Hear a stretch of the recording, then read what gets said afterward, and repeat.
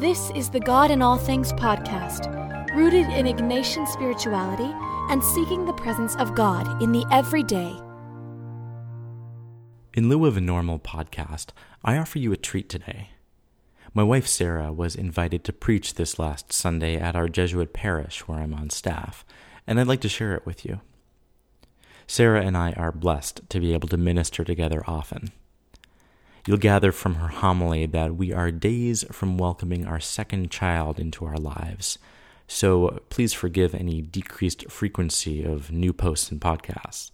You'll know why. This may be a time for you to browse the archives and listen to something you haven't heard yet. I hope you enjoy Sarah's reflection as much as I do. I am sending you like lambs among wolves. That's not the most motivating pep talk Jesus could give his disciples as he sends them out on mission. In other words, behold, I am sending you out to be eaten alive.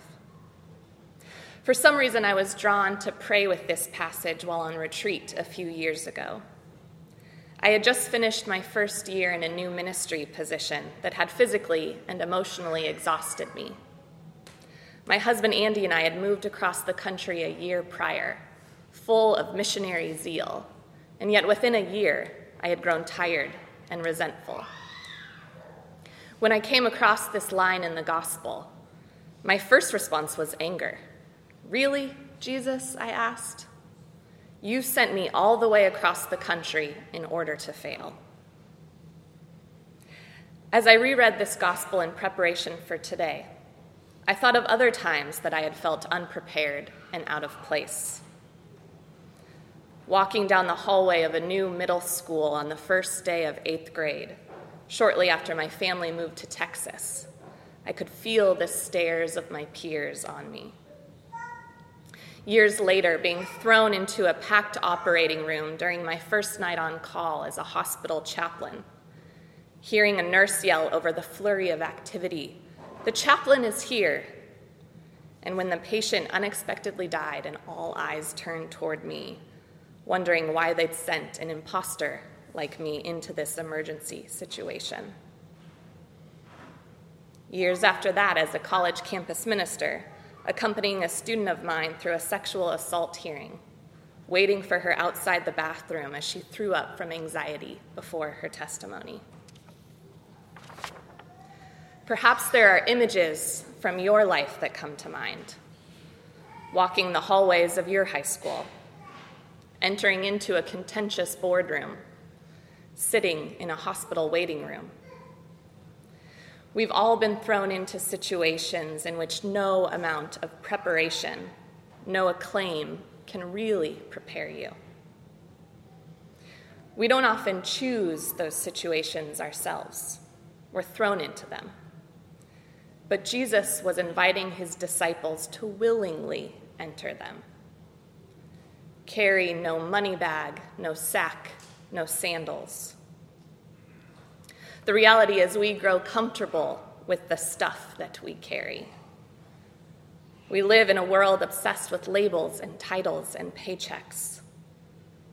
Most of us carry invisible knapsacks, unconscious privileges that we're not even aware of. We shield ourselves with economic prosperity. Our perceived relative goodness serves as a buffer against any challenge to our comfort. In today's gospel, however, Jesus is commanding us to leave that all behind. And the question we're prompted with is rather haunting. Are you comfortable with who you are when everything else is stripped away? Backpack, money, titles, relationships. Are you at home with yourself? So often we try to prove ourselves even to God, judging our worthiness by how much we've read or prayed or sinned or served. But God invites us to a vulnerability that goes deeper than all of that. And an image we're given for discovering what that vulnerability looks like is in the first reading from Isaiah.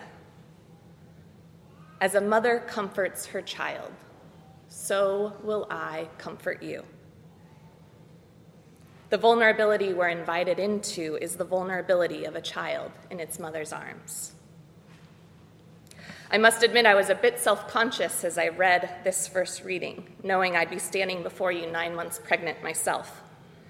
Pregnant women have so much attention given to their bodies already. It doesn't help that the reading is about Israel's abundant breasts, perhaps another invitation to vulnerability. God as mother is a common metaphor used throughout Scripture. But the reality is we're given a plethora of images and metaphors: mother, father, shepherd, physician, light, king, rock, wind, vine, to simply name a few. The diversity of metaphors and images for God remind us that there isn't one that fully captures the mystery of who God is, tempting as it may be to project my own experience as a mother onto God.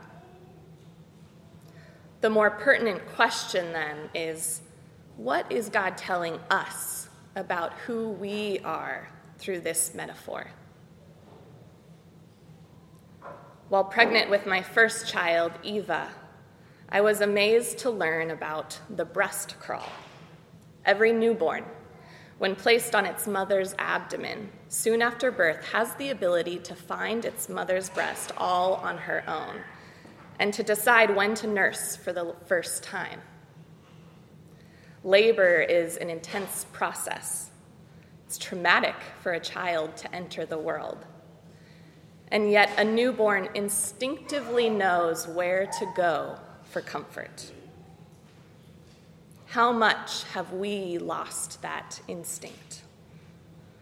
I know intellectually that I need God, but far too often when I am overwhelmed about something and circling unproductively around my fear and anxiety, I do not go to God until my husband, or more often my mother, directly questions me, "Well, have you prayed about it?" How far I've come from instinctively crawling to the source and comfort of my existence, the one who created me. Are you at home with yourself?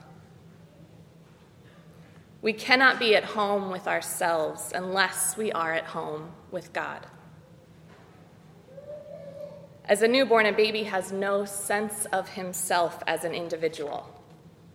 He is one with his mother and doesn't realize that the tiny hands and feet waving before him are actually his own. It's not until 6 or 7 months that a baby realizes he is separate from his mother. And that is, of course, when separation anxiety kicks in. Because while he finally realizes he is separate, he doesn't want to be separate. This is the kind of intimacy that God desires from all of us. Far too often I compartmentalize my faith, and especially in stressful and overwhelming situations, rely on what I think is my worth and value from accomplishments and titles.